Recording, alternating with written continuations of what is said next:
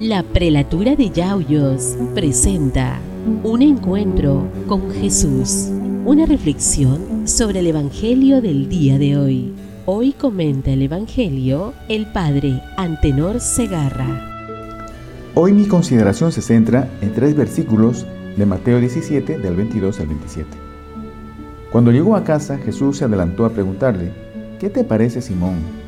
¿Los reyes del mundo a quién le cobran impuestos y tasas? ¿A sus hijos o a los extraños? Contestó: a los extraños. Jesús le dijo: entonces los hijos están exentos.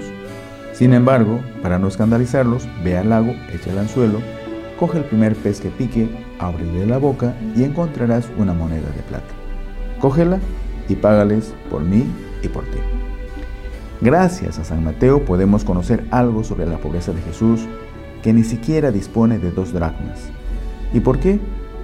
¿El Hijo de Dios se hace pobre? Para compartir nuestra pobreza, se alegra con los que están alegres y llora con los que lloran. Esto nos decía ya San Pablo a los romanos. San Ambrosio, comentando esto, decía que es una gran lección que enseña a los cristianos la sumisión al poder soberano, a fin de que nadie se permita desobedecer los edictos de un rey de la tierra.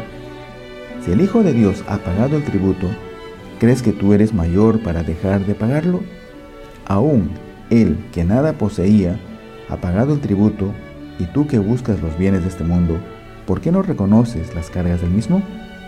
¿Por qué te consideras por encima del mundo? Dios te bendiga y aumente tu fe. Hasta el próximo lunes. Tu servidor, el Padre Antenor. Bye. Esto fue un encuentro con Jesús. Mañana nos volvemos a encontrar. Dios te bendiga.